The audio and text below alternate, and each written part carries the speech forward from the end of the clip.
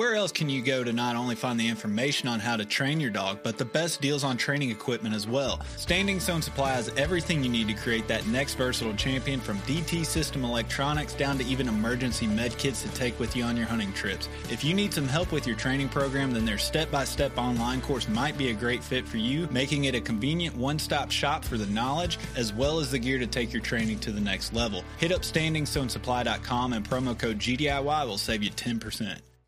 Being an upland hunter in the South nowadays unfortunately means a lot of travel to try and find birds for my dogs. This means it's even more important that my map scouting is reliable to justify the effort. This is where onX comes in. I can honestly say that onX directly impacts the level of success I find on my trips. Whether it's the private versus public land boundaries, the expanding number of unique layers and features by state, or the 3D mapping capabilities, my initial step in planning my hunting trip starts with onX. To know where you're going, you have to first know where you stand. Check out onX Hunt Maps and use code GDIY20 at checkout to save 20%.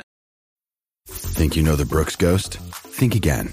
Introducing the all-new, better-than-ever Ghost 16. Now with nitrogen-infused cushioning for lightweight, supreme softness that feels good every step, every street, every single day. So go ahead, take your daily joyride in the all-new nitrogen-infused Ghost 16. It'll turn your everyday miles into everyday endorphins. Let's run there. Head to brooksrunning.com to learn more. So for me personally, if we're talking bird dogs, I want them to want, if they're a young dog, want it. I want you to drag me into it. I'm never restraining you. Right? So there's a difference between restraint to add value to the thing in front of you and restraint because I want to restrain you from the thing in front of you.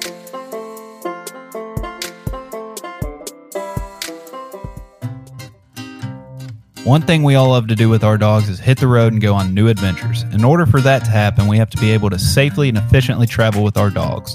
Dakota 283 is dedicated to building unparalleled pet protection and tailgate lifestyle products for you and your best friends. Their one-piece roto-molded kennels have many options such as the Hero series for military-grade crates, T1 low-profile kennels that will fit truck beds with tonneau covers, and their most popular G3 series that's available in any size you'll need. Dakota not only offers many different sizes and styles of kennels, they also offer products and accessories to help with food and water transport, truck bed storage, and even grooming stations. Have a new puppy and only want to buy one kennel instead of buying multiple ones as they grow? Look at the Forever Kennel Insert Divider that gives you the ability to buy a kennel now and adjust the size inside as needed. No matter what you need to get you on your next adventure with your dog, Dakota has it for you. Check them out now at Dakota283.com. Your new 283 lifestyle is just one click and free shipping away.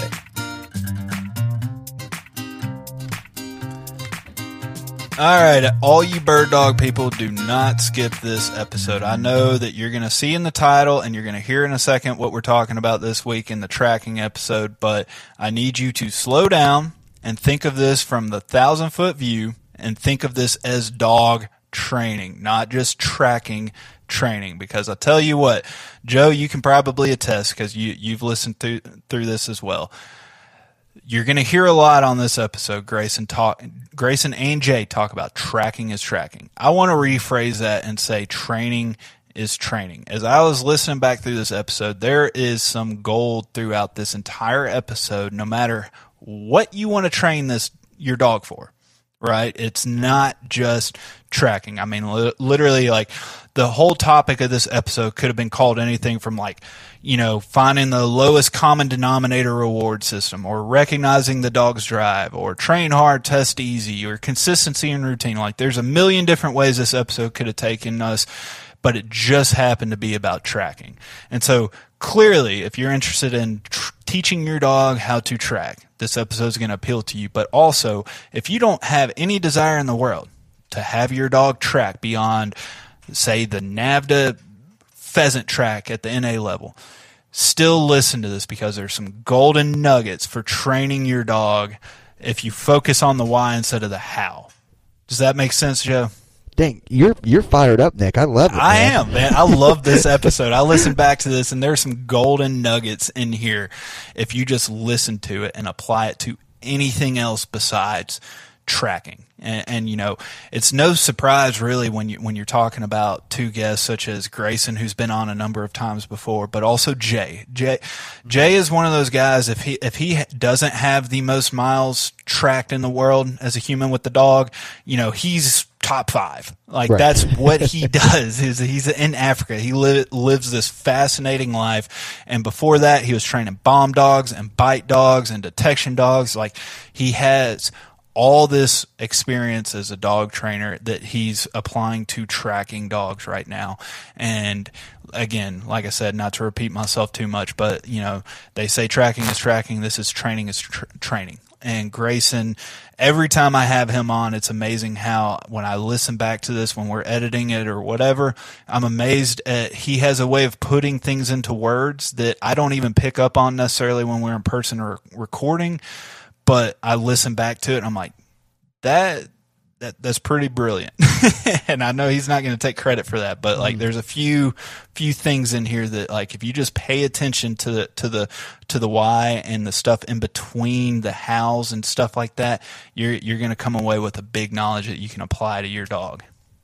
Yeah, and you know, when I was listening to it, I thought so much of my training is like how pleasant my hunt is going to be, right? Because that's what Jack's for. So I want to make sure that, you know, he is not going to give me a headache by chasing off after a deer, or have a bunch of, like, you know, if he's going to false point and a bunch of that stuff. And this is like, his life is almost like on the line.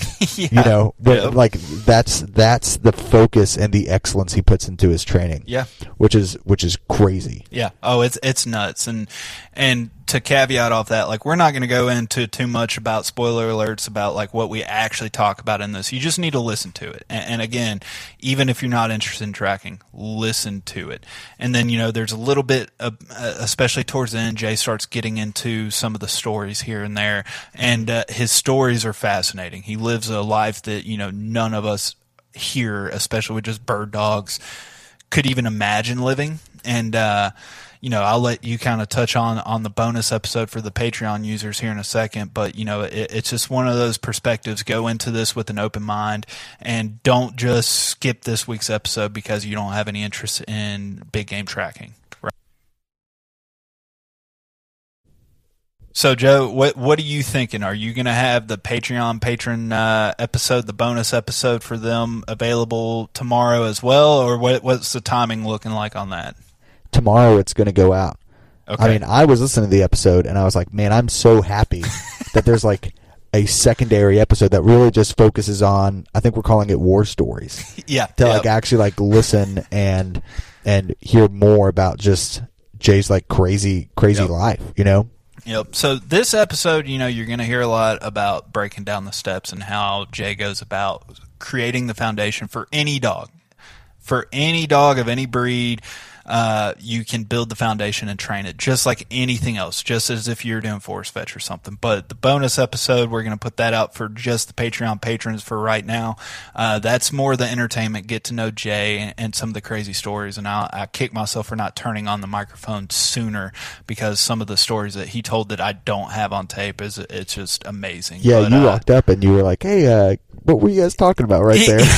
yeah, pretty much. That's kind of how the episode starts. So, but yeah, you know, guys, you're going to hear throughout this episode, you know, that if you're interested, if you're in a NAVHDA chapter and you want to, you know, kind of reach out and figure out what it would be for a tracking clinic in your area or your chapter, reach out to Grayson Geyer at Lost Highway Kennels and talk to him.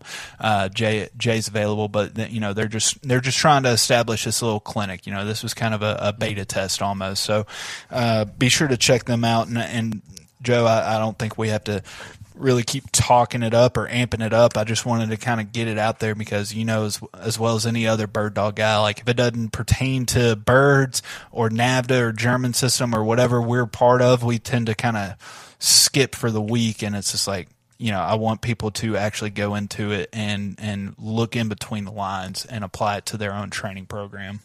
Yeah. And I know you guys are going to come away with it just wanting to hear more about Jay. So go ahead. If you guys want to listen to more, it's going to be on Patreon. You'll get a link.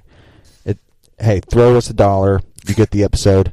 Worst case, you forget that you've even signed up for Patreon, and so you've paid $12. Say you forget about it for a year, and you pay $12 for this awesome episode. But this is going to be the first of other stuff that we're also going to do just for the Patreon members, because we appreciate you guys so much. You guys are really allowing us to do this and invest our time into it. So we want to make sure that you guys are getting a little something extra out of it. So I know whenever we have the opportunity to go a little bit deeper with guests, or maybe when someone's had a little bit too much to drink, that's when we turn the mics on and have the best stories. And those might just be a little bit for the Patreon patrons. Yeah, there you go. Well, you want to hit everybody with a quick review, and then we'll get to the guys that people came to listen to besides us. Yeah, I think people were so upset that they haven't been getting a tip of the week that they've stopped leaving the reviews. So this guys, past week was a little slow. It was slow on the review. So if you guys want a GDOY gift, make sure you guys leave a review. So I'm going back a little bit on this one. This one, it says, great podcast from Font 2710. 2710. All right. He goes, whether you're an average Joe or a pro, this is a great bird dog podcast. Great content. It's like sitting down with your friends talking birds. I picked this one because we're not so much talking birds, but really this episode is you talking to two buddies and just talking about stories, talking about training, and that's kind of what the podcast is all about. There you go. Absolutely. I appreciate it. Going back in time, Font 2710. Hit us up at gundogeityourself@gmail.com. Let us know that that's you, and we'll be happy to throw a sticker in the mail for you, and appreciate you taking the time out of your day to leave us a review. And Joe, unless there's anything else that you think we missed, I think we're good to wrap this up and get to the episode, and hope everybody actually comes away with something really useful for this. Here we go. Enjoy it, guys. We get asked all the time what the most important thing to consider is when training and living with a hunting dog, and they're often surprised when they hear us answer with proper nutrition. It's pretty obvious when you think about it, though. It doesn't matter how well the dog is trained if it doesn't have the right fuel. The saying garbage in, garbage out rings true in dog nutrition. Eukanuba's premium performance lineup goes beyond just protein and fat with a number of different formulas designed to fuel your dog's specific activity level while supporting their recovery and optimizing their nutrient delivery. The proof is in the pudding, or lack thereof, when you make the switch to Eukanuba. You'll see immediate results in your dog's energy level and drive. They have a formula for every type of dog, from your hardest working dog in the field to your laziest retired dog on the couch. Head on over to eukanubasportingdog.com to find the right formula for your hunting partner. Make the switch today and let Eukanuba fuel your dog so you can focus on what you and your dog actually love to do, work.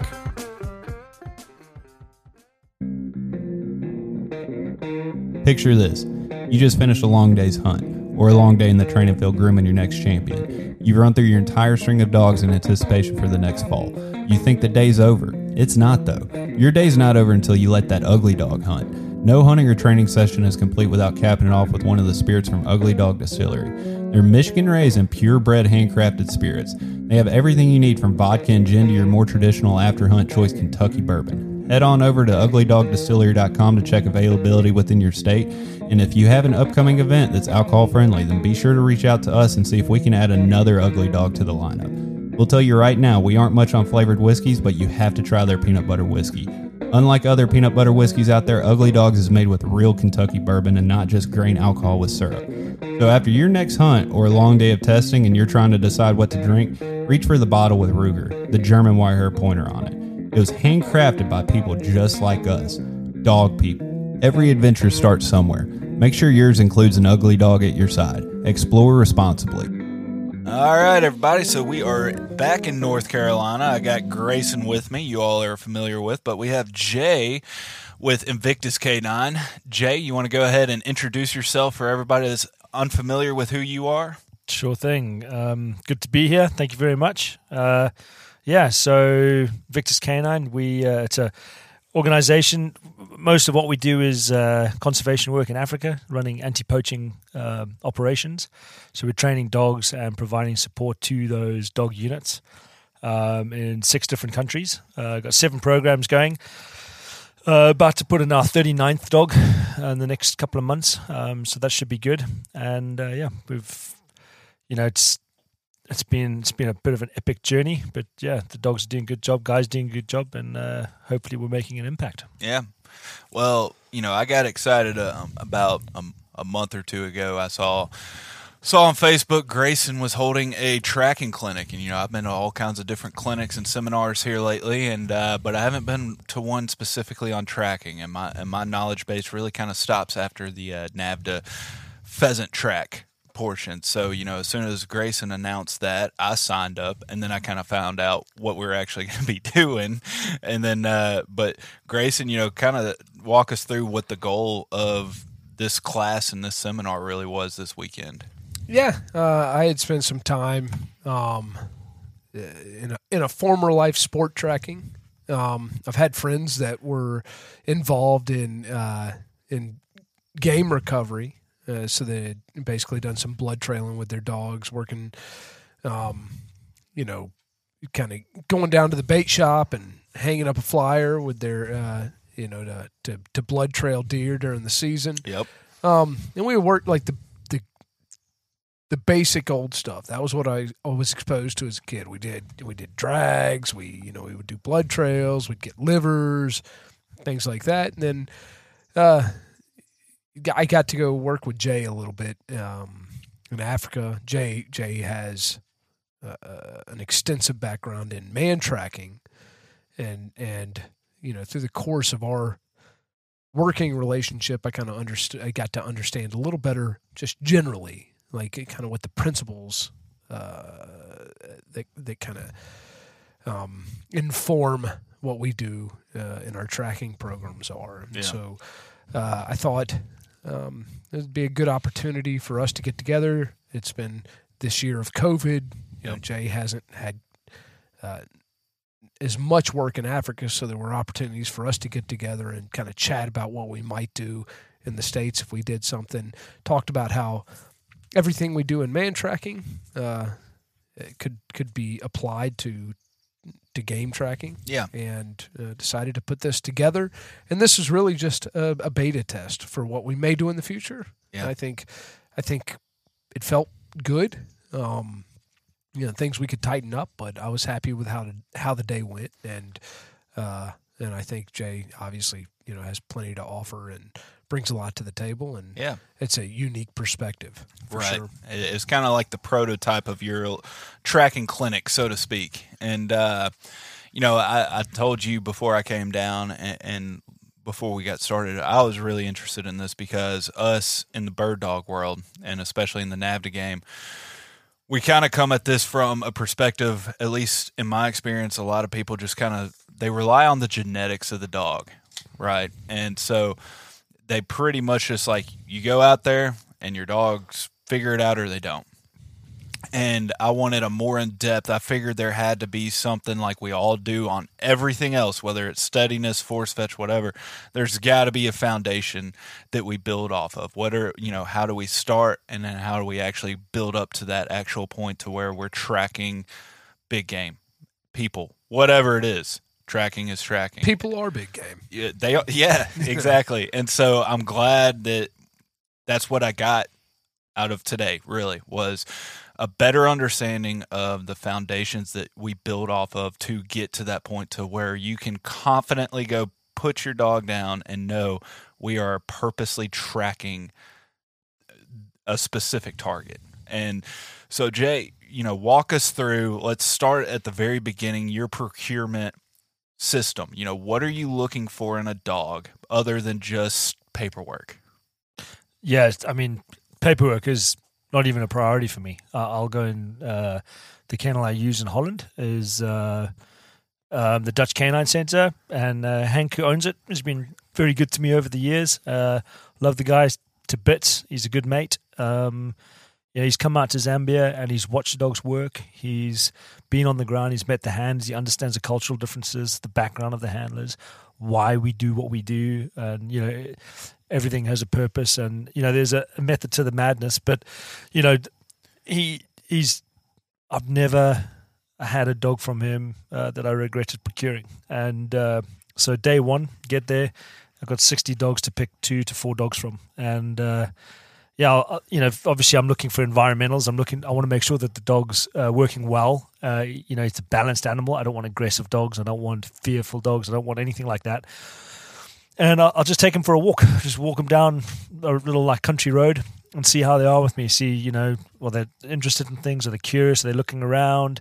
If they are startled by something, do they recover well? Very, very basic, just seeing what they're like on a leash. Yeah. Do they come out the kennel confidently? Do they get back in the kennel confidently in the truck? And then, I'll take them into a room and I do it's a search test. The dog's got to go and look for its toy. And from there, once they've passed that, I'll do some environmentals in there where I simulate like a veterinary test. And I'm looking in their ears, going over various different parts of their body and making sure they're comfortable with all that and they're not turning on me. And the reason is I've got really inexperienced guys who are going to be working these dogs. And if that dog comes up the leash, they're not going to want to work with that dog ever again. So I've got to make sure that the dog has got a good temperament. But and I'll put a bit of pressure on them to see how they react to it. And then if they do well with that, then I'll take them outside and we'll go tracking. And I'll do 3 tracks, probably at the most 50 yards long. Sometimes, most of the time it's less than that. And I just watch progression from the first to the last track. So, I say 3, sometimes 4, sometimes 5, depending on the animal. And with that, I do a double lay. So literally walk out, walk back, and I place a toy at the end of it. They're all driven for their toy. They're all possessive. I'm going to slow you down here because this is, I noticed there was, we had a handful of people here today, and this was really this. You were talking about this morning, and then we went and saw you apply it, and this was the foundations that went the rest of the day, and it took actually seeing it to really make sense. So I want to slow down and focus on this. So when you talk about, there's 3 little tests here. It's really, these are your this is your process of figuring out, is a dog able to learn or train this type of... Is he trainable for tracking? Yes, is it trainable for tracking? And so is this, just before we get into what those 3 things are, is this, why 3? Is this just from years of experience from you, or is that just, a rule of thumb that you just... It's just, I'm testing potentially 60 dogs, so I don't have a lot of time. So it comes down to efficiency of selection, and I want to make sure. I'm confident that I can tell if a dog's, going to be a suitable endurance tracker dog. So I think I should kind of expand on that. I'm training dogs to do long distance tracking. I'm not training tracker dogs. I'm doing endurance tracker dogs. Yes. They are going to perform tracking for a significant period of time over a significant distance. And it's important for me to select the right animal before I do that. So it's not like I'm just taking the first, 10 dogs that track well, and if they're too heavy, too big, not necessarily the right breed, depending on the environment I'm going to deploy them into. But those 3 tracks, I want to see a dog that wants to track, so his nose is on the ground, but I want to see progression between 1, 2, and 3. And when I say progression, I want to see that the dog understands that those footprints on the ground that have been laid leads to the reward. So on the first one, I don't care if his, if he isn't tracking, but I want nose down and he's trying to find his toy. He knows his toy's on the ground somewhere. So I want to see that nose going down. The wind's coming from behind, so he's not air scenting the toy, and and as I move along, I want to see him smelling that disturbance and then maybe going into neutral areas and not, he doesn't have to understand that disturbance is what's leading him to the track. But then on the second one, I want to see a tighter track. I want to see the dog kind of follow it. And on the third one, I want to see that nose down and he understands if I follow the smell, it gets me to my toy.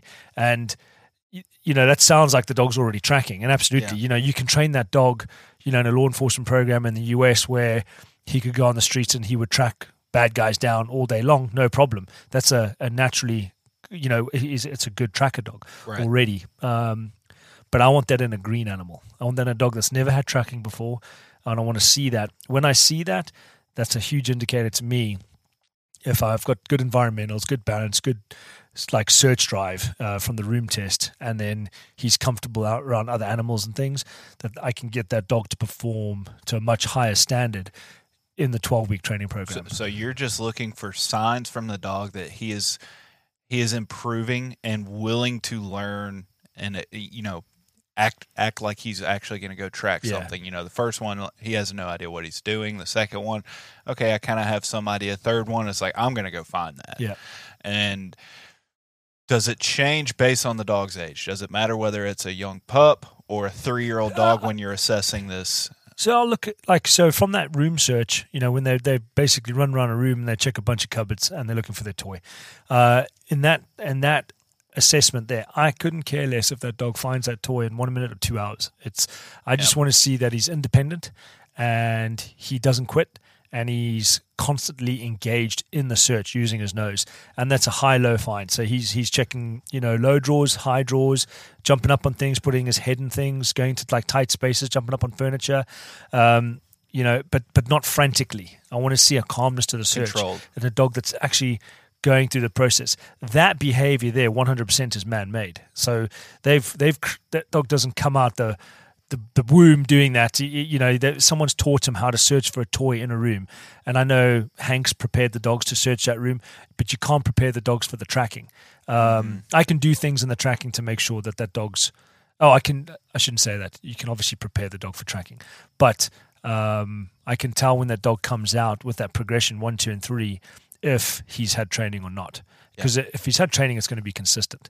If he hasn't, you're going to see either he's terrible or he's going to improve. More natural. Yeah, track exactly. in the dog. And if the dog has a frantic, crazy search inside, I probably won't even take him to the tracking part of the assessment, and I'll just bin him there and then. Yeah. And I'm going to take the calmer dogs out. And I want a dog that's thinking about what he's doing, because that will apply in the tracking. And you'll see it as the dog's learning through the tracking.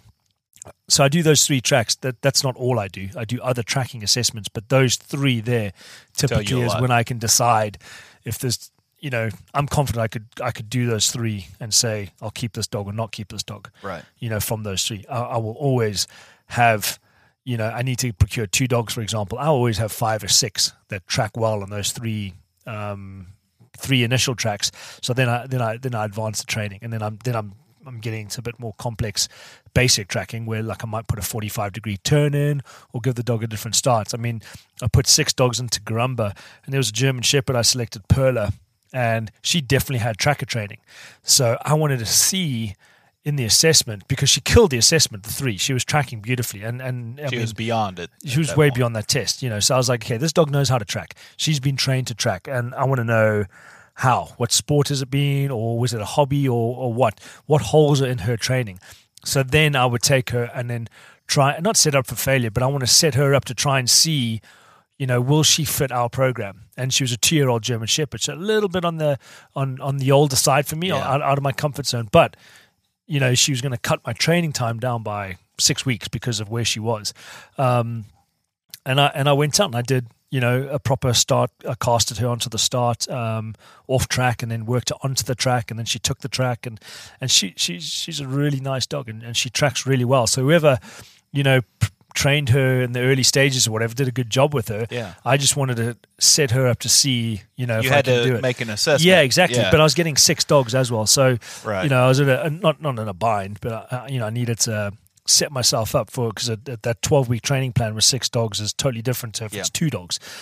So she was going to help free up some time during the day so I could do the younger dogs, to kind of get through. So that was just like a business decision, as well as, making sure that she was good enough to do it. And she's our best nighttime tracker dog. Nice. So we use her for the night operations. Well, and so to backtrack with the assessment, you said it a couple times on each one of those steps is find the toy.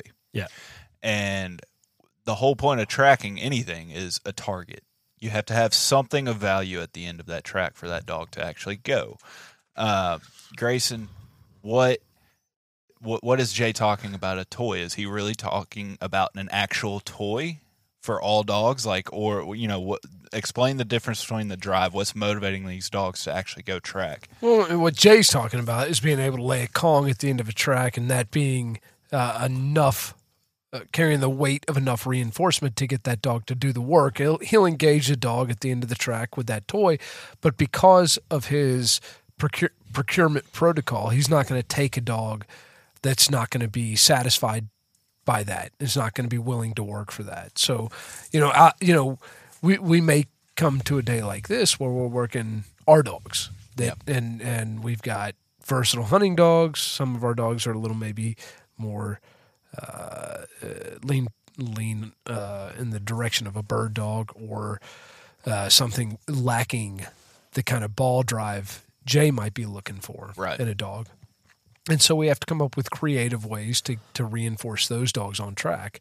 But when Jay takes a dog into country, it's going to work for low value prey reward, and it's going to be excited about it.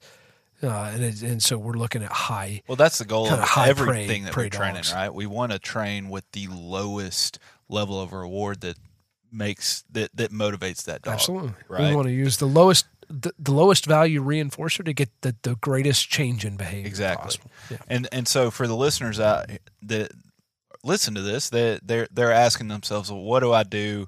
How do I find that correct tool, that drive for my dog? How do I find the right one for that dog? And we did that with some of the dogs here today. So, describe to everybody how we find the right dog tool or drive to make sure that this dog is actually going to go for it. It's tough. I think, with some of the dogs we brought out today, they were willing to engage with in what I would call ball drive. It's a bastardization of the word drive. But it means we're going to use an inanimate object by nature, right? So a ball, a toy, whatever, we'll fire the dog up over it, and we can engage the dog over it, and we can usually play a game of retrieve over it, and that's enough to be used as a reinforcer to manipulate the behavior in any way we choose. Yeah. If we bring a dog out, they're willing to engage us, but maybe they're not obsessive enough. Right? What we want to see in our dogs, we're looking for a level of obsessive compulsive I gotta have disorder, it. Right? Yeah. That's what we're looking for. That's what creates success in most of us and most of our dogs, right? Yep. And so, if they're not willing, maybe they're willing to engage us over it, but they're not willing to obsess over it, then we look at food. And some dogs will obsess over food. And if it's something tied to a survival mechanism, we can make them obsess over it eventually. And so, especially when we're in working dogs, we don't have, when we're working on contracts that not only have to do with, with business, but maybe lives or great stakes and high risk situations, then we're the dogs are going to live their job the same way the handlers do. Yeah. And if they're not in the game for the toy, then odds are they're not going to make the team in the first place. Yeah. But we can manipulate their desire for food. And ultimately, to make this work, you have to figure out what drives your dog. Yeah. I think for for the listeners at home who want to get involved in it, there's a difference between training that dog, to track, and the dogs we're trying to, train up to, a pretty significant level of tracking in Africa. So there's a schedule, there's a training plan, and it's a product that needs to be delivered to a customer. That's what it comes down to, and I've got 16 weeks to do it. So I need to have a training plan. I can't have 4 different dogs on 4 different rewards or food or whatever. I've got to be able to progress through the training plan and get the dogs to a level of tracking in that 16 weeks where I leave the country and their dogs will start catching poachers. So you don't have the luxury of like we do, to where we have weeks and months to figure out what makes your dog tick. Yeah. You need that dog to respond to that Kong.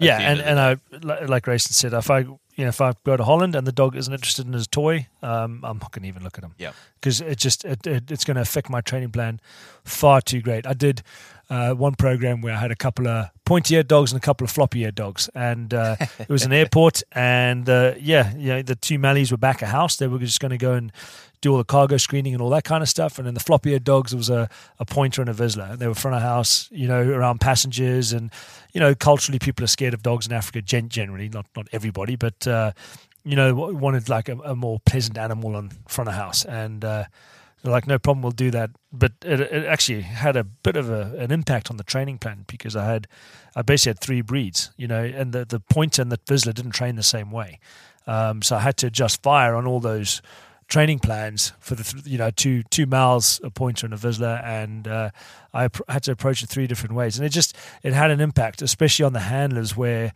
one handler's got a Vizsla and it's working totally different at a certain stage of training to what the Malleys are doing, who they were on par with the training plan of what we're preaching, whereas the Vizsla's behind, and then the pointer's way ahead because you don't need to deal with indication because it picked it up in an hour. And the Malleys are like trying to bite through everything, and the Vizsla wants to search everything instead of like stand still. So you're adjusting fire. So to be fair, it could have been 4 Mals or 4 Vizslas, and they all be completely different. Yeah, absolutely. So it's not just a breed specific thing. Yeah. But it, obviously, because we have these general attributes that our breeds, just happen to fit. Well, and I mean, like some of the programs, I've got Mals and Shepherds, and I do think they're 2 different working style animals, but generally the training plan sticks. Goes along the same way because of the procurement testing I do. Yes. I'm getting the same kind of dog at the beginning. Yeah. But for the listeners at home who want to explore what they can get out of their dog, they're going to know their dog. They're going to know, especially if they're coming from some kind of a working background where they hunt or whatever they may do with that animal. What drives their dog. So if it's a dog that likes bumpers, use your bumper. If a dog likes frisbees, use a frisbee. If a dog likes food, use food. And try everything. You got the time, so go out and do something. I think it's a great task, and it's very rewarding for the owner and the animal to do it together. It's a good task for them to learn. And we saw it today. We saw dogs that responded to the Kong. We had a dog that needed the bumper. We had a dog that needed the food. We saw a little bit of everything. So, bottom line is figure out what you're going to use. You need to have something of high reward for these dogs. And so let's talk about, the routine, as you call it. This is the average person trying to figure out how I'm going to get my dog to track at home. So what do we need besides the toy, besides the drive? What else do we need to get these dogs tracking? What gear and why is it important? And obviously everybody has their opinion on what the right gear is, and there's probably we don't need brand names. No. I'm like, Grace and I will sit here and talk about harness and no harness and collar, under the leg, over the head, or whatever. And go with the average person in mind. So I tell you what I use and why I use it, and I like a harness. I think it gives the dog head movement. It allows the dog's head to move and investigate more freely because he's not attached to the collar. Have I trained dogs on a collar? Absolutely. So harness is a good uniform for a dog. When you put that harness on, it's a signal to the dog, especially in the training stages, that, okay, it's tracking time. They associate the harness with tracking. And you can do that. And for the type of tracking I'm doing, I want a high-speed moving animal. So it's not like I can use the collar, but because they're moving, they're more likely to have some restriction on their throat. So that obviously interferes with the airway. Harness is good. I put it on before the start, and then we've got this tracking ritual, and it's the same behavior every single time, and I think it applies to everything, whether we're doing bomb dogs, tracker dogs, narc dogs, going through a sequence with a patrol dog, doing bite work, whatever. It's the tracking ritual is more information to communicate with the dog. Hey, I put your harness on. Remember the tracking stuff we do. Now the ritual is, hey, this is reinforcing the tracking stuff we're about to do. And then they can start, and they're in a better place mentally. And it's important to start in the beginning with that ritual. Just it creates that habit in the dog, and then they get they switch on to the tracking better. The start of the track for me is the most important part of the track. If you have a weak start, your dog will not have a good track. So the stronger the start, the more likely you'll be successful with finishing that track. And, you know, like when I was in the Army, guys used to tell me that, and like my instructors, and I'd be like, whatever, the dog nailed the start. But we were doing pattern tracks of 100 yards, you know, with a couple of turns in it. And you'd have your weak start, but the dog would go through the process of doing it. But, you know, when you're doing, you know, something significant and you call it a mile, then, you know, for that dog to successfully track, you know, scent over a mile in, you know, various conditions, various environments, changing air movements, you know, all the things that like come in and make it complicated. If you lock that dog into the start of that track of what he's supposed to track, and he understands I've got to follow this, he's going to be more successful. Whereas if you casually let him take the track and he starts tracking loosely on it, then that behavior isn't locked in as much. You know, it's a bit more blurry for the dog. It's not as black as white as you'd want it to be. And I think I use flags, just marking flags. That's a handy piece of equipment, and I spread them out. I don't put them on every footprint or anything like that.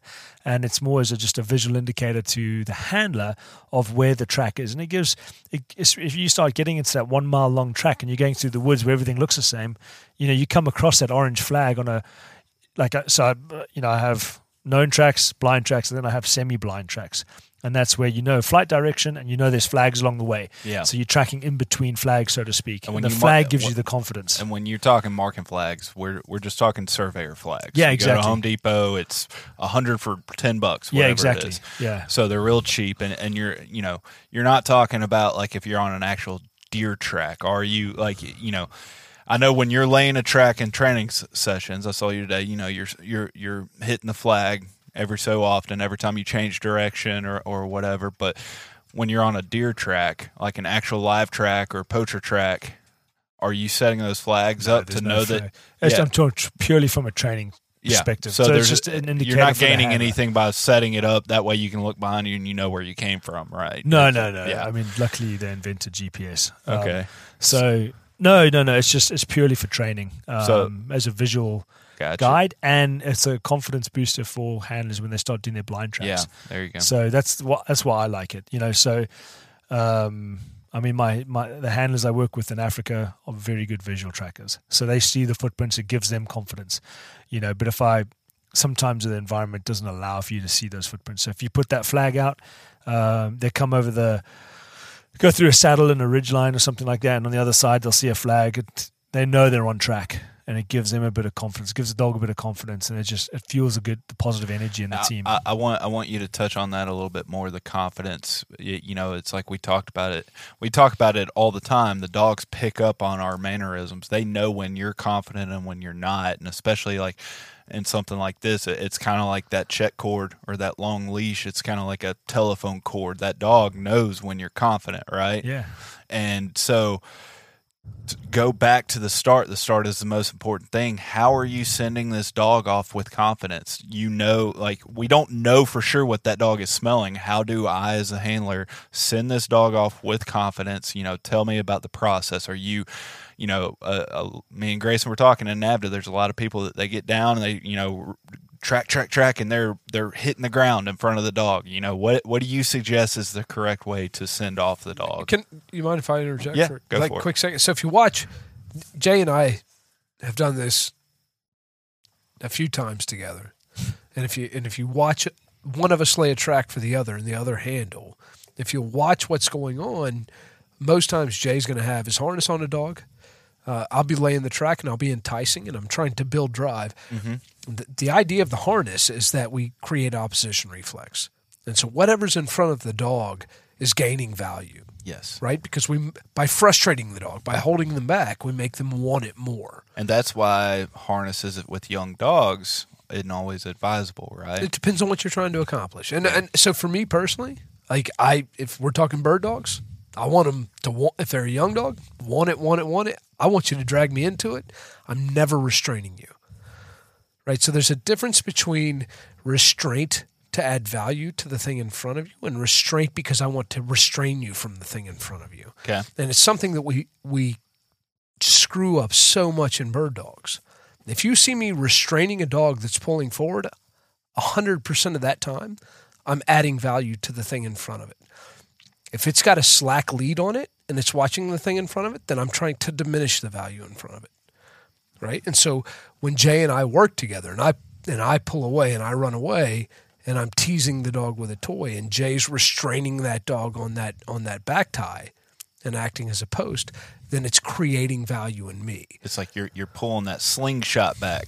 Yeah, So when we're you saying, let go of it, hey, it's man, gone. that thing that's getting away from you, you should be frustrated and you should want it more now. And when I allow you to move forward, I'm reinforcing your desire to move forward and to make this track.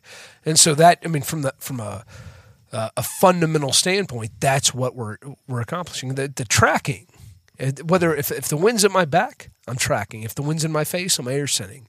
That's what the dog does by nature. Yeah. What we do is we manipulate the reinforcer and the environment, right? And that's our job as trainers. And so, when Jay talks about being on the track and getting the feedback through the line on the track and feeling the subtlety, and being able to add a little bit of tactile stimulation to the dog on track, that's all manipulating back pressure. Yeah. So we're definitely getting to that because we gotta send off though. So like, Sure.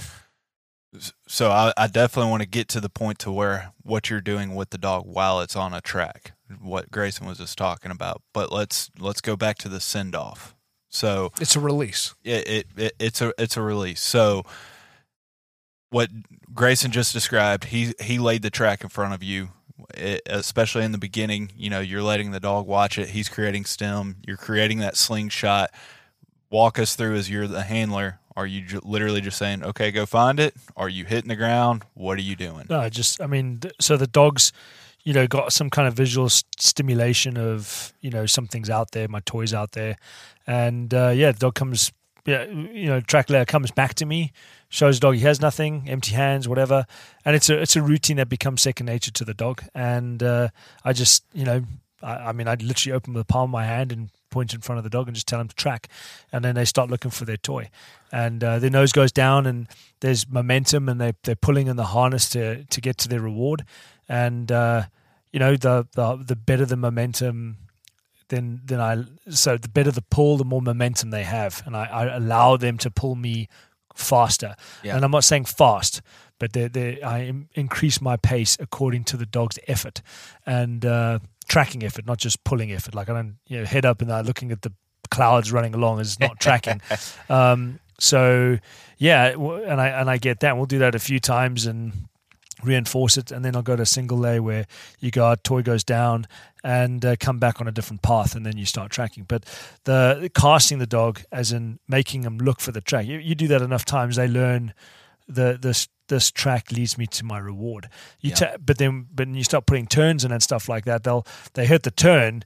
And there's an anxiety, I think, is maybe not the right word, but there's panic sets in because now there's no track and no reward, so they start looking for it again. Yes. So then you put them on that 45 degree, say right turn, and you cast them in, and then they hit the track again, and they take it and they find their toy. They learn when I find the track, I get to my toy, and you reinforce that a few times, and it alleviates that anxiety. Yeah, at the exactly. same time, which is reinforcing. Yeah, exactly. And I think this is the hardest part, just from watching everybody today, and then I got to handle your dog on a track, a short track today. I think this is the hardest part for the average handler to pick up on is when to let loose of not let loose, but let them take the cord out, and when to, keep it taut and hold your ground. So, for example, when I'm tracking your dog today, we're going, and it was a straight line. It was typical, he's working it. Well, then when I took to the left, he overshot where I turned, and you told me just stop, keep the tension on the rope, and he's going to figure it out. And the dogs that were just starting out earlier today, they freaked out. They got really anxious. They didn't know where it was, and they came straight back to where they last saw the track. But your dog, instead of coming straight back, already knew. It just started casting to the left. It just did a wide cast and got back on the track. So it's like it was doing like a circle thing. So that was really telling to me, is just like you saw the beginning dogs immediately freak out and went right back to the last point they saw it. And then the other one, the more experienced one, slightly just kind of circled until he came into it again and then continued on. Yeah. So it's just like he learned how to operate in that high anxiety mode to where the new dogs are figuring it out. Yeah. And with him, the anxiety's gone. The panic's, and I say that anxiety is it's just literally the worst word in the world to use. I don't know why I even said that. But when the first time they experience it, the first 5 times, then there's a panic because it's like, I don't know where it's gone. The smell's gone. It's disappeared. Can't find it, and they don't look for it. So they look to the handler for help, and you can guide them and you can point them in the right direction and get them back on it. A cast doesn't have to be that beautiful like arc that the dog does in front of you. It could literally just be check here, and the dog kind of like snaps in front of you and takes a track again. That's fine. But self-discovery. Yeah, 100%. And for me, like the phase before that, from what you saw today, I use like a hedge line or something. So I'll bring the dog to an area where there is no track. The track's been laid and it's left to right in front of me, hypothetically, and I know it goes down to the right. So I bring the dog. He's facing the track, 90 degrees towards it, and I send him out. But he's going to sniff the ground, but there's no track there. And I'm about 20 yards away, and he's going to start searching for the track. But there's no scent there. There's no disturbance. There's no nothing. Mm-hmm. No one's walked there, or nothing's walked there. So there's nothing for him to like identify as information that's going to get him to his reward.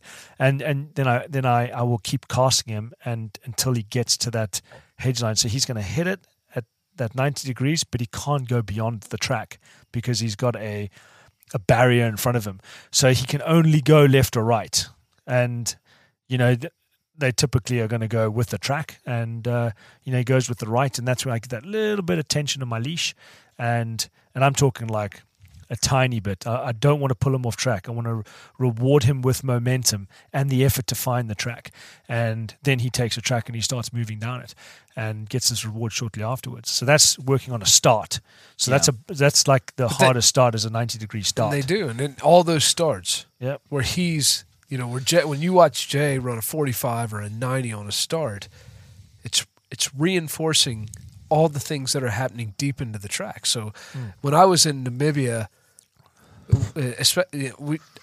I was working with another one of Jay's employees, and we were every day working through these starts. And what you see is the dog loses a track, 300 meters into the track. And it's just a new start. The dog learns to recast themselves. Yeah. And what they do is they begin to understand that their cast initiates the track. They initiate the thing that intrinsic reinforcement of hitting that track, getting their momentum. It's a beautiful thing to see when they cross track, get a head whip, and land on track, and you give them the lead, and that happens from the time you begin to show them those 90s into a tree line, then all of a sudden when they lose the track, they begin to gain confidence that they can pick it back up again. Yeah. They know how to catch a track again. Just controlling the outcome.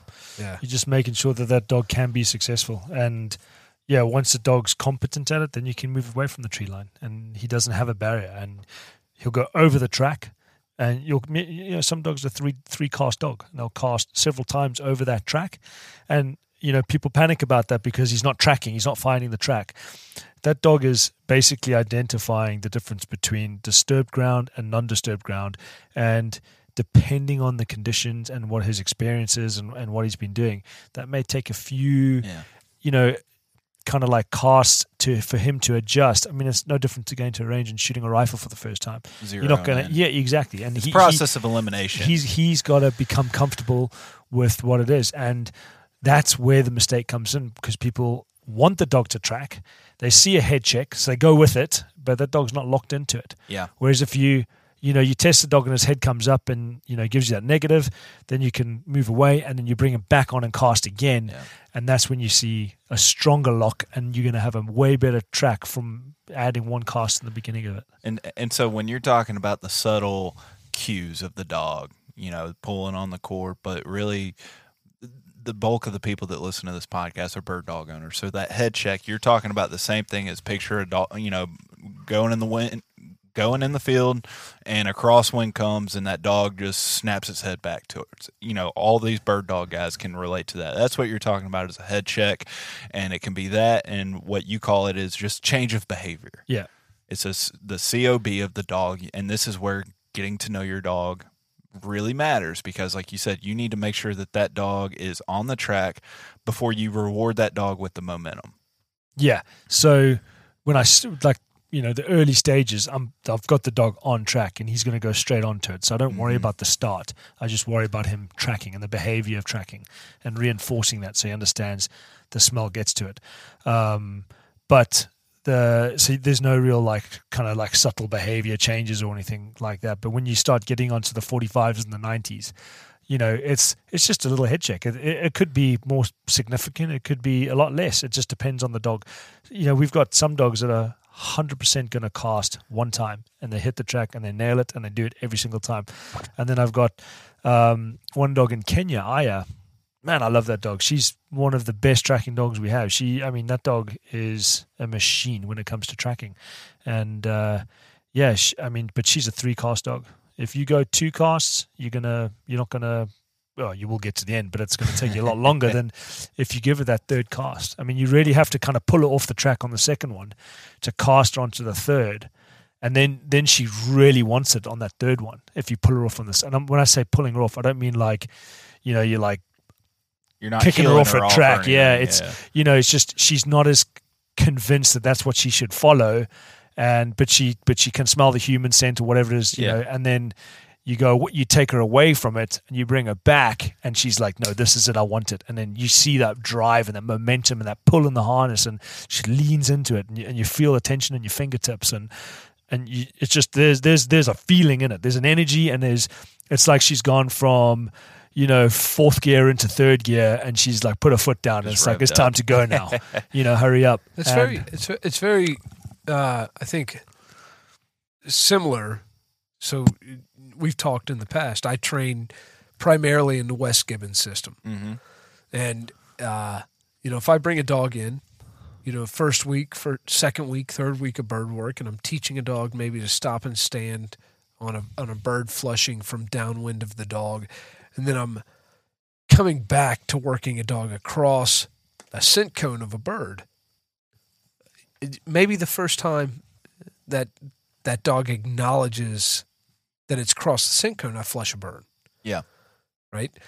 And that's the process. So I'm showing hey, I have to assume you're soft right now because you don't understand. Yes. But what I want to create is a hardness in your bird work that shows me that you have certainty, that you understand what's going on. Commitment. That's right. And the same thing with, when Jay walks a dog across a track, there's a commitment to that track. Yeah. When that dog has committed to that track, and sometimes maybe you need to show them a couple of times and you're closing doors when you step across. I really enjoyed that analogy today. When you step across your initial cast, there's nothing over here. It's a process of elimination. That's right. Mm-hmm. You step back across. You cleared that room. This is the room. Then boom, here you go. And you're confident this is what you're working now. So, you primarily deal with tracking humans, right? But tracking is tracking. It's just figuring out how to aim the dog, essentially. For us, they're primarily going to be tracking big game animals. Maybe there's some people out there that do a little search and rescue, tracking humans or article of clothing, all that stuff. When do you start overlaying with blood scent or other tools, articles of clothing? Like, when do you start overlaying that with sending the dog? How does that play into it?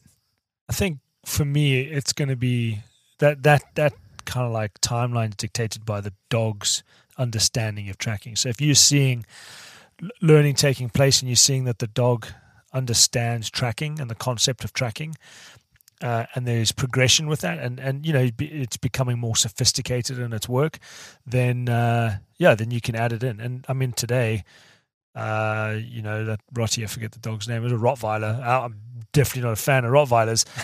Don't get me wrong. And the thought of one as a tracker dog horrifies me. But that dog, we did blood sport with that dog today, and she very she did soft well. on Yeah. every. And that was the thing. So I mean, how many dogs? And you had to see a few work for the ball, work on very barren ground. With the wind at their back, working low odor and beginning to track hard. Those dogs look really good prior, and then I put Bloodsport on the ground, and every dog looked like it had been tracking its entire life, right? And so the idea, in my opinion, is that, like when I say humans are big game, it doesn't matter. What I want you to understand is you follow odor, you search for odor, and the odor that's going to cross species is going to be disturbed earth and volatile organic compounds, right? So it's going to be, I kick up dust, I step in the mud on a wet day. Blade of grass. Yep, I break a blade of grass. Yep. These are the smells that will, regardless of whether you're tracking a deer or you're tracking a man or you're tracking a pheasant, it doesn't matter. This is the thing that exists.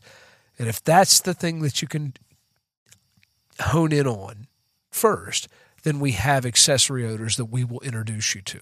So in my opinion, and why I think there's value for the hunting dog enthusiast in what Jay has to offer is that tracking's tracking. Yes. And we will add our Bloodsport. We will show you whatever game you're looking for. And nothing is ever going to take the place of tracking a wounded deer. Yeah. But what we can do is show you how to be a tracking dog.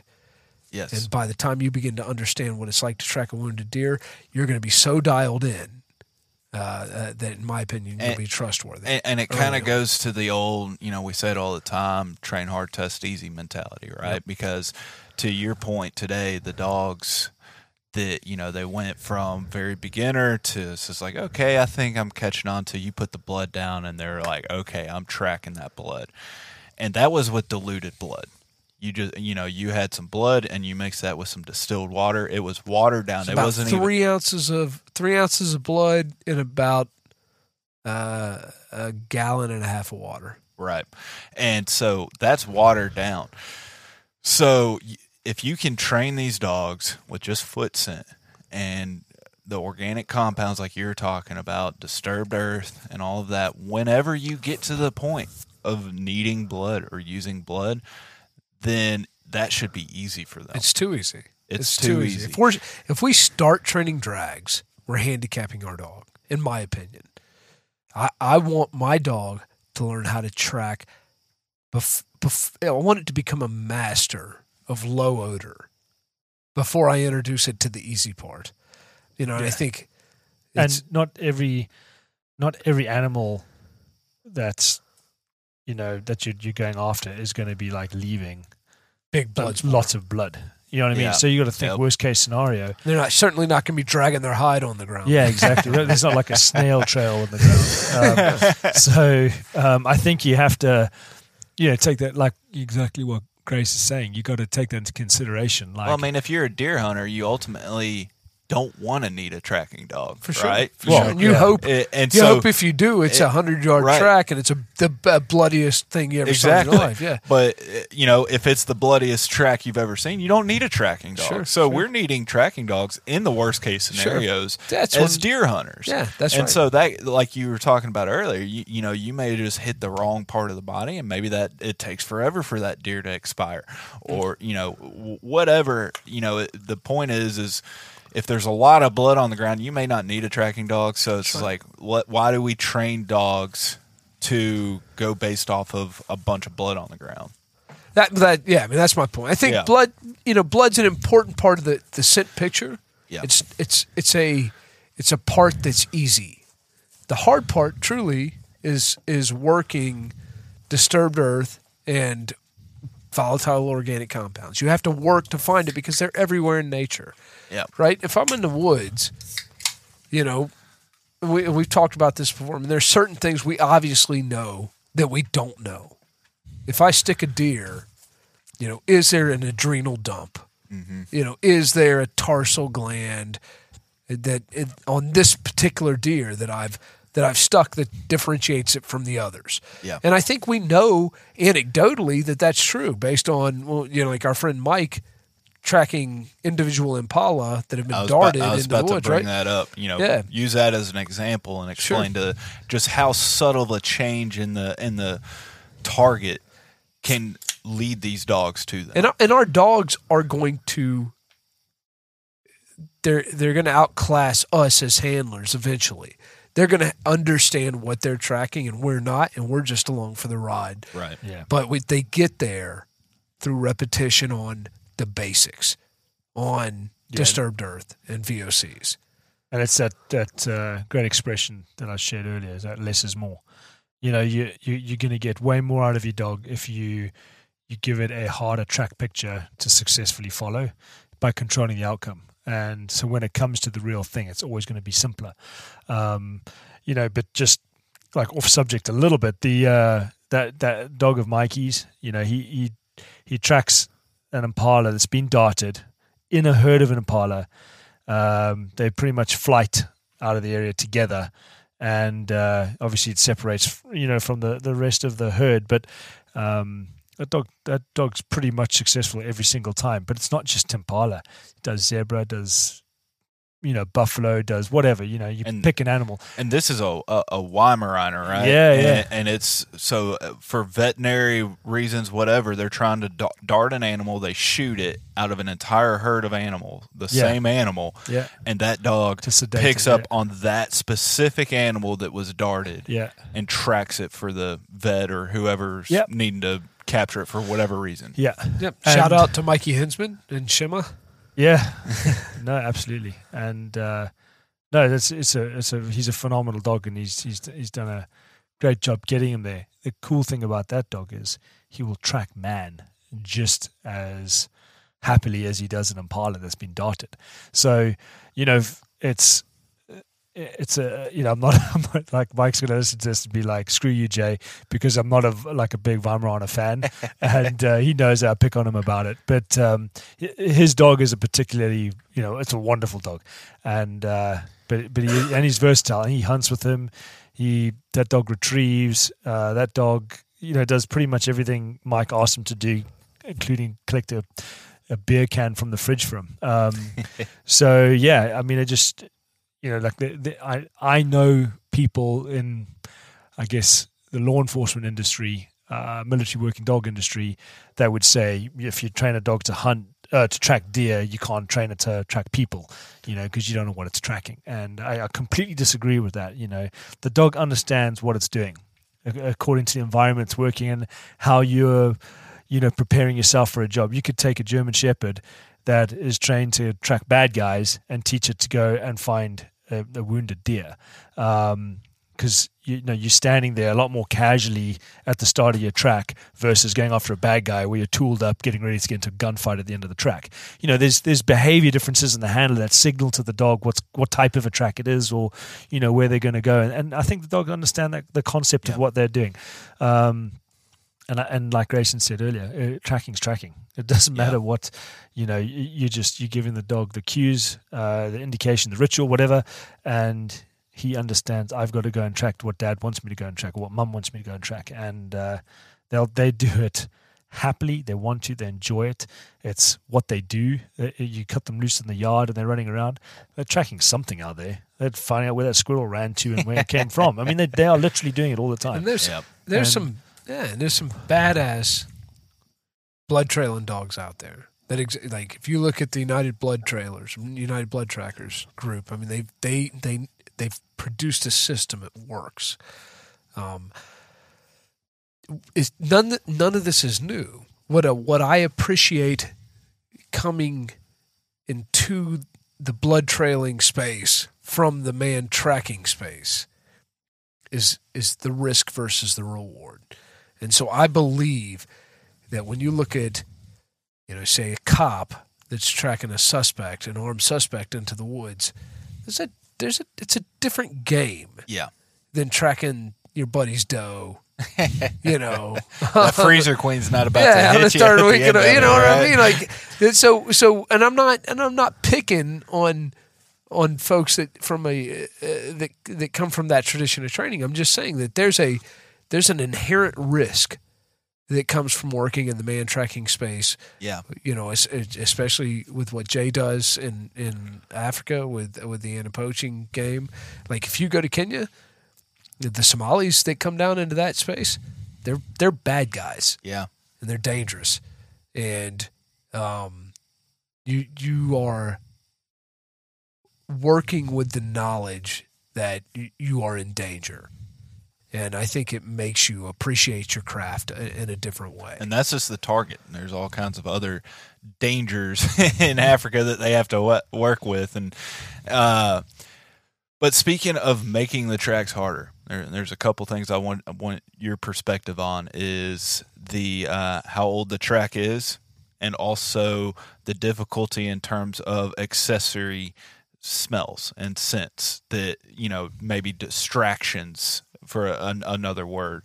So, for example, like you were talking about, maybe a police officer is chasing a particular person and it goes into a crowded store or something. You know, you're talking about a dog going through a store the other day in Colorado, right? So, like, how does that change is how old the track is, and also across different types of terrain with a bunch of other distractions in the area.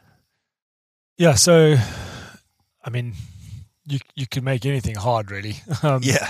So for me, distance is always going to be a problem. Like for the type of work I'm doing, I've got to make sure that the poachers are going to walk 60 kilometers to shoot a rhino. We've got poachers that come through our space. It's a 120 kilometer one-way trip. And they're bringing goods in, supplies in, and taking ivory out. And they're walking through 4 countries to do that, just so they can stay ahead of us, because we can't cross the border. So distance is a big part of that. When it comes to age, for me personally, I say 6 hours, and it's actually irrelevant what the time frame is, because we can do much older than that. Most of the time, it's a lot less than that. Depending on direction time. When you say 6 hours, what do you mean? It's a 6 hour old track. Okay. And the reason is, if that guy's 6 hours ahead of me, he's probably out the park and sold the goods and moved on. And we're never going to arrest him. In terms of training, you don't go too much past 6 hours. So max I'll train is 6 hours, but we have done older. Okay. And the 6 hours is for a decision maker who's, looking at a proposal for a dog program, and he wants to know how old is a track, because heat, or temperature, time, the type of track, the person laying the track, is all that's going to affect the scent availability for the dog for him to successfully follow it. When you're talking about targets, whether it's a deer so if you're tracking a deer and it runs through, a herd of wounded deer. Okay, now you're making things a lot more complicated for the dog. Yeah, say for if a person's running a track out of a national park and now he runs into a community and runs through the school. Yep. Yeah, okay, things are going to change up. Absolutely, the dog can identify that person from the other people, but there's a lot more processing required from the dog to stay on track and follow that person successfully, and that comes down to experience and practice, So you have to reinforce it over and over and over. Terrain, I used to be the guy that would say, hard surface tracking is the hardest thing you can do. And I think tracking's tracking, regardless of the surface. The dog will track on what it's trained to track on. So if you train on asphalt, he will track on asphalt. If you train in grass, he will track on grass. If you train from grass to asphalt, he will track from grass to asphalt. It comes down to exposure and training.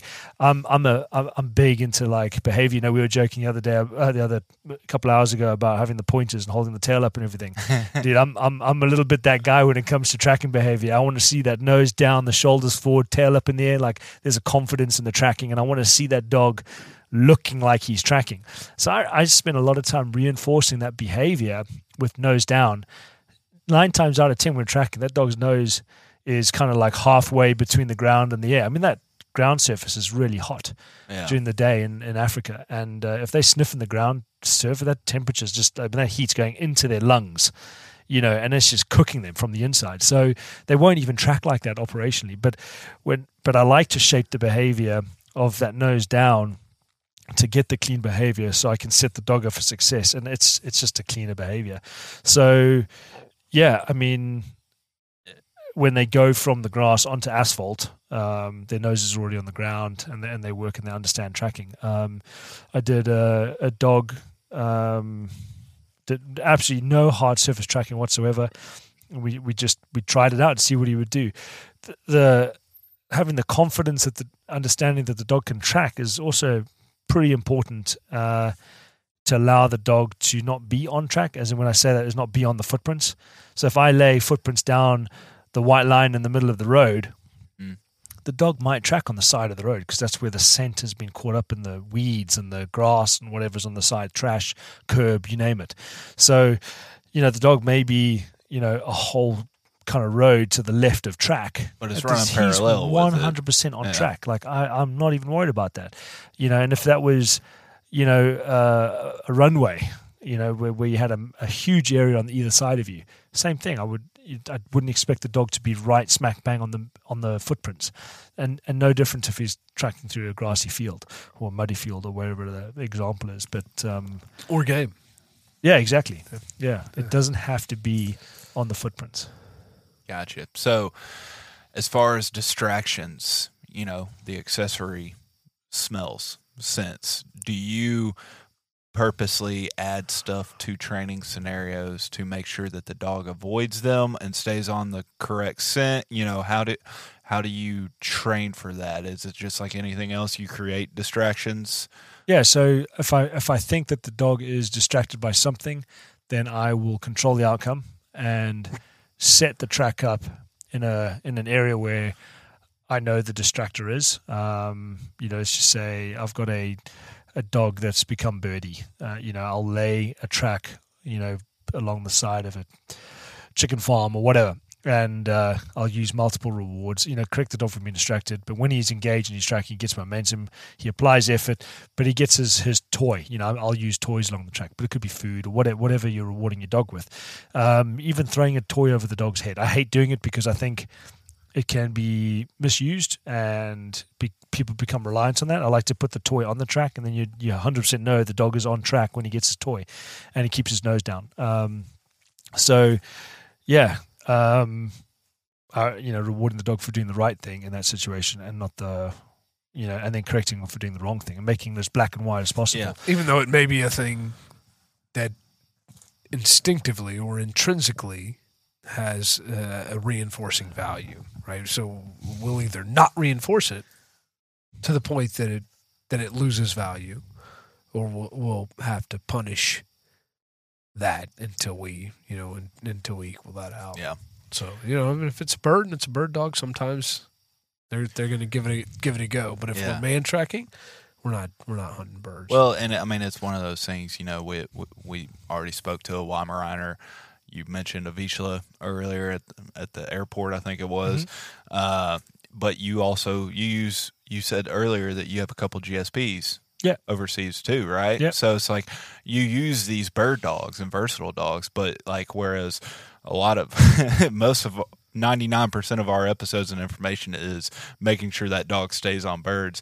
You're the opposite. You need to make sure that hey, ignore the birds. We're focusing on man right now. Yeah, well, that's the point to the Wes Gibbons thing. This is 100% what he's doing with these dogs, and for us, versatility is always a compromise. You can't have it all without sacrificing.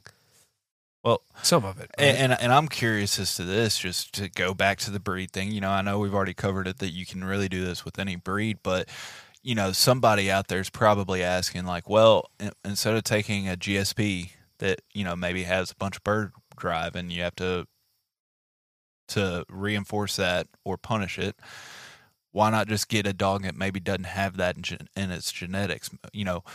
One thing that stood out to me that we we've spoken about a lot of breeds out here today. We had a Catahoula out here, so that's kind of in the hound realm.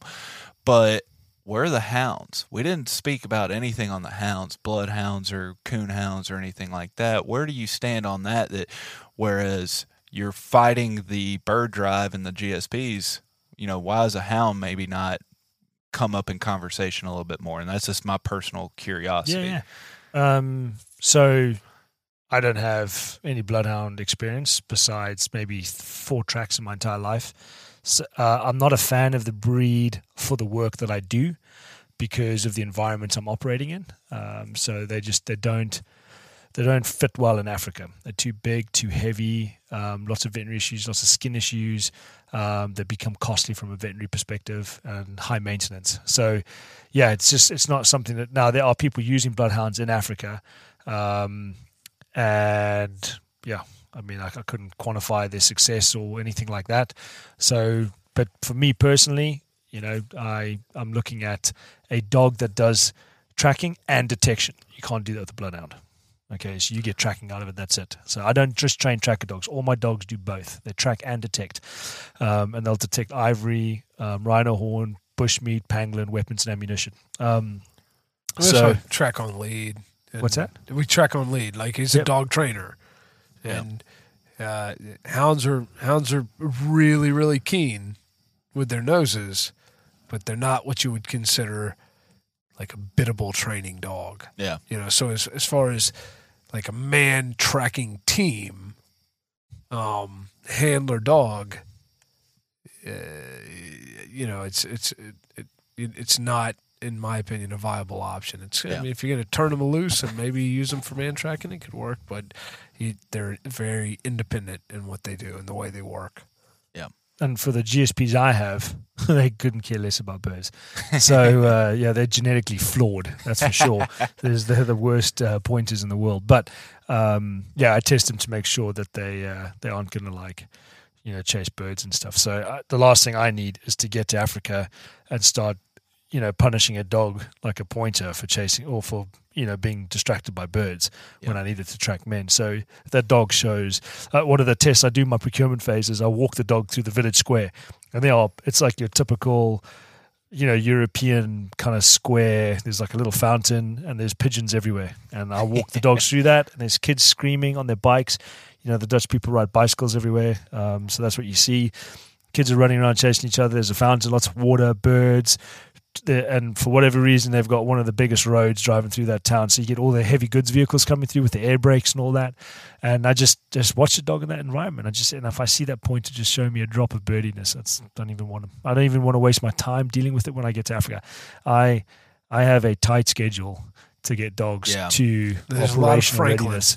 And there's a lot of birds. And to your point, you were talking about earlier one dog in particular becoming birdie, and it wasn't your short hair; it was a German Shepherd, wasn't it? Absolutely. So that's really interesting. And to start wrapping this up, Grayson, I want you to speak to certain things that you don't hear a lot of, but you do hear it. To where a lot of people may say, I don't want to train my dog to track heavily or do a bunch of tracking with it because they may become very, Velcro-y in the field. It harms their search. They become dependent on me to steer them, so on and so forth.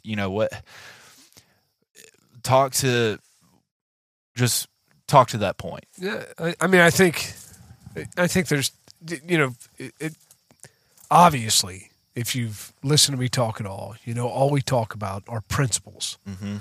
And I think if we're going to train a dog to track at all, for me, it's going to be very simple. I'm going to put the wind on my back, and I'm going to teach you to track on lead. And like everything else that we do, we're going to do it ritualistically over and over again until it's your nature. And then when I put you in an NA or UT or whatever we happen to be in, you know how to work to odor. That's all it comes down to. I've created a dog, whether I create them on land or in the water, that knows how to work to odor and satisfy itself. And they don't need me to put them in odor over and over again. But I've done that because I've controlled the context, I've controlled the environment, and I've controlled the outcome. As Jay always says, we always have control of the outcome. Yeah. And that's how we control the reinforcement of the behavior. And so with the wind on your back, the only way to work to odor is to put your nose on the ground and find it. and to cross it. You know, incidentally, maybe the first few times, and then eventually that becomes a pattern. And that's how we teach you to get to odor. Stay with it until you've reached your objective. It's from a dog training perspective, it's super simple, you know. But from the perspective of what Jay does, it's complex. Well, and to add on to that, what Jay said something earlier today that stood out to me is like, again, you're making this a ritual through repetition. Yep. It starts with the harness, your routine on sending off. The dog knows what it is, and it's like you said, you've seen a lot of dogs to where they've been taught nothing but to not pull on a leash, right? So you said that some dogs have to actually be taught to pull with the harness.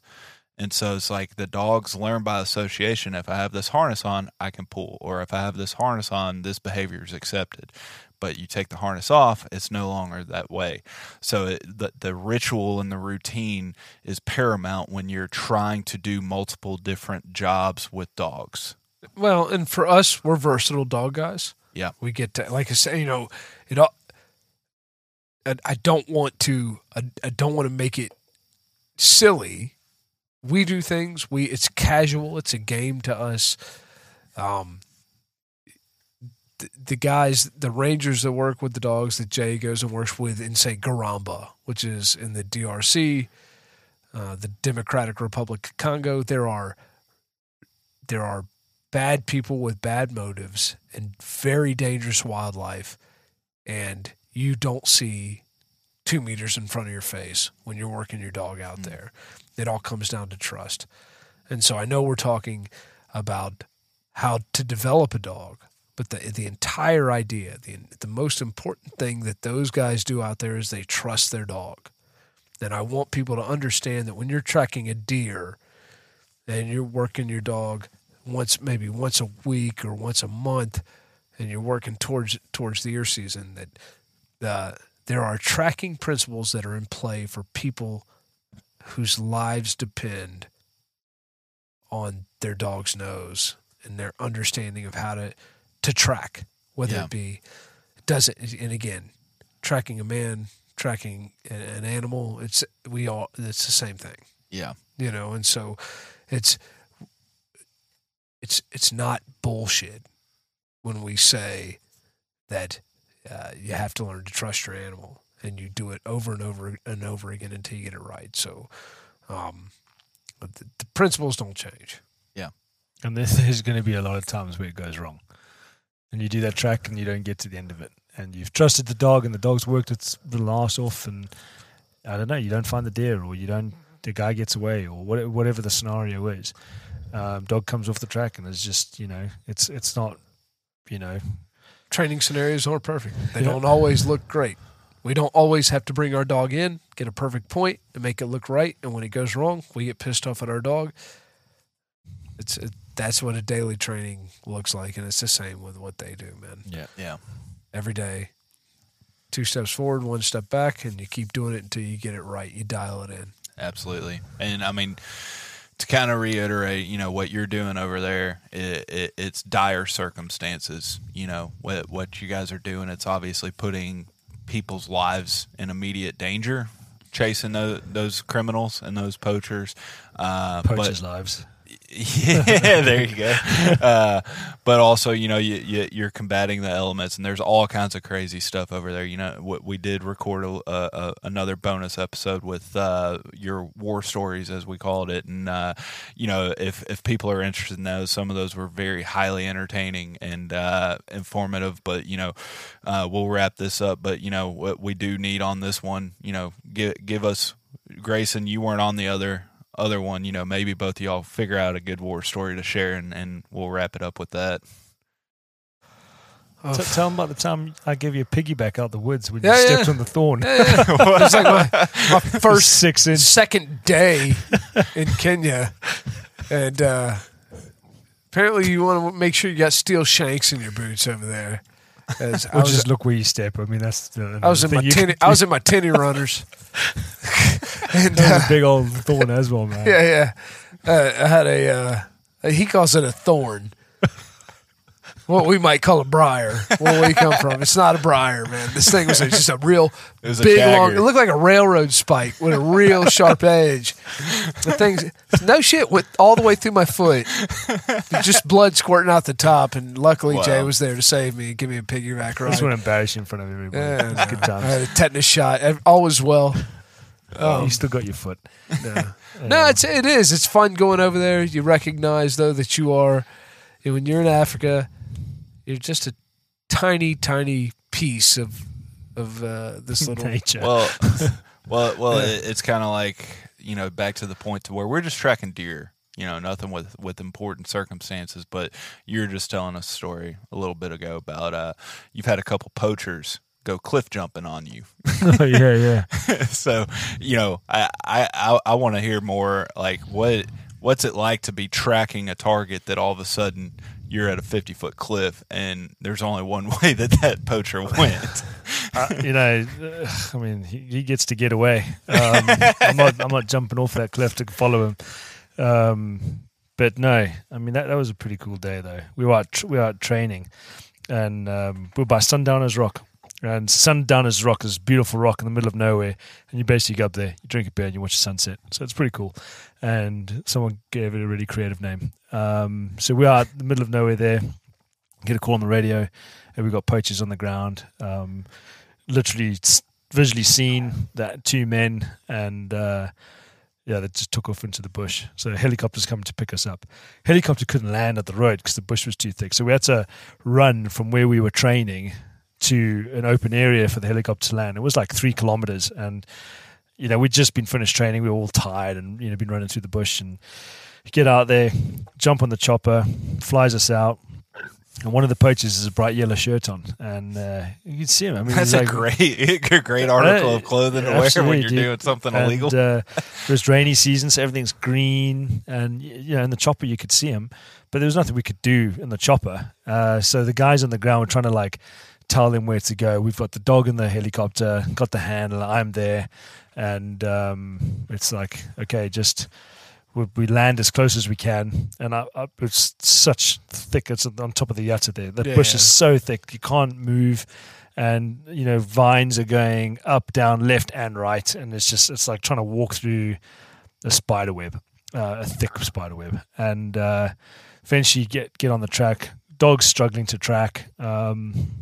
See the guy runs, and off he goes off the cliff, just jumps, and obviously the first guy had already gone or something, and so yellow shirt's like midair, off he goes, and so we went down. We couldn't find him, got away, and we looked for him, and we looked for him, but that guy got clean away, and it took us so long to get down there. But that's just one example, and I mean the handler said to me, "Oh no, it's because he's disappeared because he's got a witch doctor to help him," and that blew me away. But it's a cultural thing, and it's their belief, and who am I to say it's wrong and not true? And so I kind of bit my lip, and I did say to him, I think he got away because he's better than us, and we need to train harder, and probably get some parachutes, Get better than the witch doctor. Yeah, and.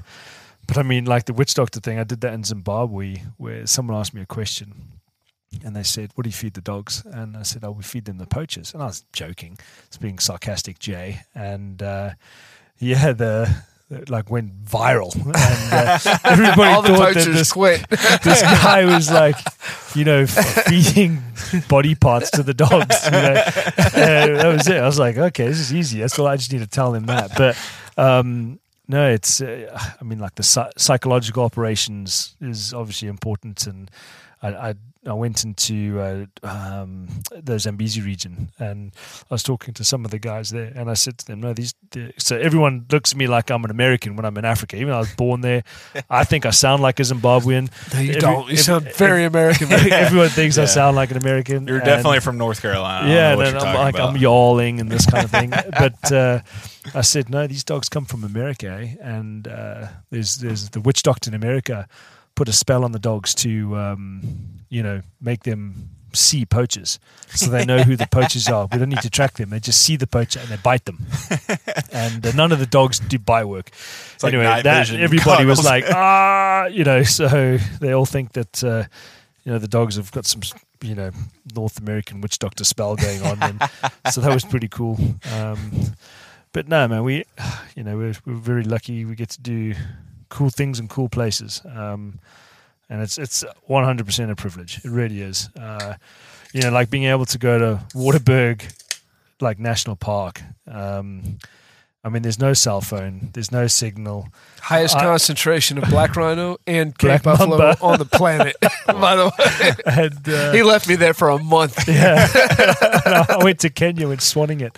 But he came over. It's like, no, Namibia's great. But honestly, we didn't have a vehicle. So no cell phone, no Wi-Fi, No car. vehicle, no evac plan. Oh, here's the Old German farm on top of a plateau with Yeah. a pump that doesn't work. Yeah, they pipe the water in from 37 kilometers away because that's cheaper than digging the A well. borehole, the well. Yeah, and that was it. That was a training. You get fit though, walking in that Oh, sand. yeah. I lost about But, 15, 20 pounds in a month I was there. Yeah, I think I'd rather diet than do that. It was awesome. It was. I'll tell you what, that was the best experience. It was such an amazing experience, and I think it's amazing what you learn about yourself as well. So Yeah. dogs have taken me like all over this planet, and Jay as well, right? Like, Yeah. and I think that's Well, the thing is everybody should. We're all hobbyists. I think that's what me and Devin were talking about. He was on the bonus episode with us, but also just brought his dog out here to learn how to track. And we are talking like it's just amazing to hear the stories that you guys are doing and to stop and think like, man, just your love of dogs like created all these stories. Really, like just where y'all have been training, the experience that you've had. It's the stories that we've been listening to from Jay all day today, it kind of makes me feel like you've been holding out on us, Grayson, because he's full of shit. I've talked I to made you it a all number of times, and it's just like, where are all these stories from you? We go into it more on the bonus episode, but Jay even caught the African Sasquatch. I was there. Were you there for that? No, I wasn't at all. I have no idea what you're talking about. Tongi. That's right. Yeah.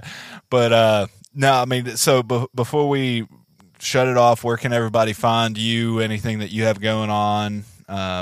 Yeah, social media is the best place. Everybody's on social media now, but got a website as well. You can reach on that or just send me an email.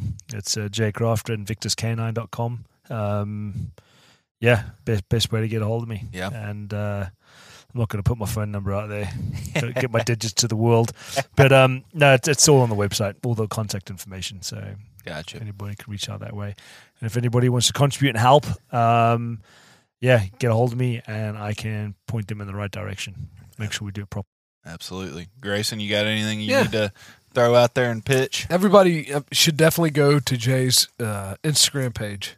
It's very telling. There's a lot of work that needs to be done out there, and they need money to fund those programs. So the more awareness, the better it is, and I think it's important work that they're doing. Conservation globally is conservation at home, and it's really cool because when we were in Namibia, the U.S. Fish and Wildlife Service was actually funding the rhino program we were on, and still is. And so, we don't know it, but we're doing that work over there. It's fascinating and it's important. On top of that, I hope you guys got to see today the effectiveness of this little program. Yeah. Like it's small. At the end of the day, we tracked 100 yards with some blood spore, but I think every stinking dog out here, including the ones that looked like they were going to do nothing on our first track this morning, made progress and did something special. So there's something to it. I would love us to do more of these. We obviously need to tighten the program up if we're going to do it. But if you're interested in this, contact me, Grayson at losthighwaykennels.com. You can go to Lost Highway Gun Dogs social media and touch base with me there. But I think if you're interested in tracking, there's a lot to be learned here, and I think you're learning it from a fundamental foundational perspective. So we hope we can help you. Absolutely. And to further your point, go follow Jay, because all the other conservation pitches and plugs that we've done on this podcast, I haven't quite seen an RGS or Quail Forever video of an elephant charging them while in the middle of bird hunting. So Jay's got some really neat videos up on that, so check them out. And guys, I appreciate it. I learned a lot today. I enjoyed it, and let's go crack another beer. Thank you for listening to GDIY. If you enjoy this podcast, please remember to take a moment to rate, review, and share with a friend. Also, be sure to follow us and our partners on Facebook and Instagram under Gundog It Yourself. If you really enjoy the podcast and would like to contribute even more to the future content, please check out our Patreon at patreon.com/Gundog It Yourself. Thanks again, and happy hunting. Everyone seems to have the same questions or concerns when they start trying to decide which kennel to purchase for their vehicle. Perhaps it's time to stop asking all the questions and just design the perfect setup that meets your exact needs. B-Pro Kennel specializes in designing and fabricating custom Premier dog boxes handcrafted right here in the USA from high-grade, lightweight aluminum. They'll get you set up with the size dimensions, lighting, storage, battery boxes with solar charging, and anything else you can dream of. Stop stressing over buying the wrong setup just to have to replace it again in a year. Go ahead and check out bprokennels.com and get exactly what you want. If you're considering changing your dog's food soon, then be sure to check out Eukanuba Pro Performance. Their science-backed formulas are designed to take your dog to the next level of performance. They also now have the new puppy formula to help your pup start strong and live active. When looking at all the different food options, remember Eukanuba to help power their ultimate performance.